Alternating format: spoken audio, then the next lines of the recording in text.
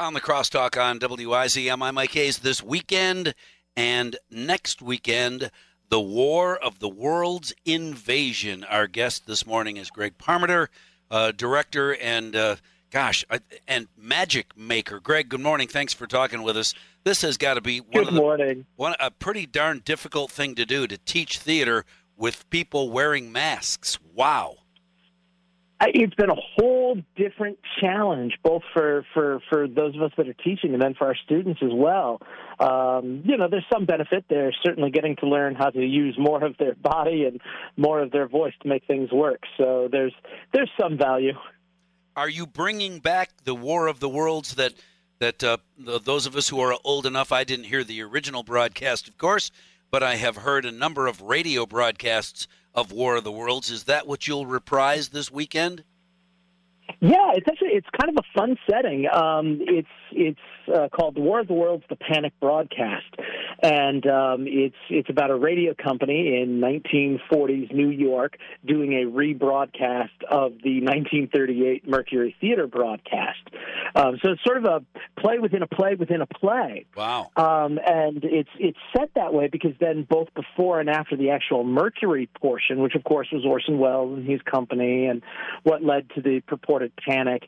There's a lot of background and really interesting insight and historical information that gets included into this play, all done under the auspices of an old-time live radio broadcast. Cool. It sounds like an awful lot of fun, especially since it's a twist on a story that most people are, at least to a degree, if not very familiar with. War of the Worlds has been done and redone a bunch of times on the radio and in the movies, so you're going to have a lot of people who are familiar with that aspect, but you're bringing a twist to the story.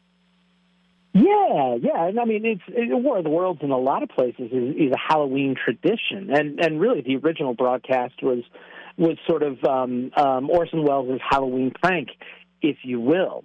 And so, bringing it up at this time of year, and we were, fortunate enough to be able to find this particular setting of it and be able to do it this particular time so people can have a little bit of a fun little thrill on Halloween, but also enter into that world of nostalgia and get to experience, especially now, theater in a very different way than we're used to experiencing it now, which I think is going to be the norm for a little while here. Yeah, sadly, I think you're probably right. It'll be a while before we gather in the theater to watch a performance in the normal way. In the meantime, then, right. War of the Worlds, the Panic broadcast opens tonight, runs this weekend and next. But how? How can we enjoy this? Well, so we are streaming it, and so we've already filmed and recorded it, and we've done a little special twist is we've taken our recording, which of course is high-definition digital, but applied some old-time film effect to it, so it actually will feel like you're watching something that was maybe made in the 1940s.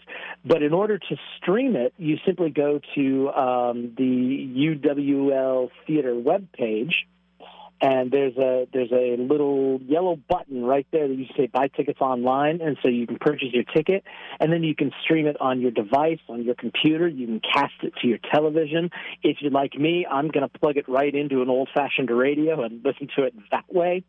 And you'll have 24 hours once you purchase that ticket to view the production. Sounds like an awful lot of fun. This weekend and next, you can find it, get all the details, and purchase the broadcast at uwlax.edu/theater arts.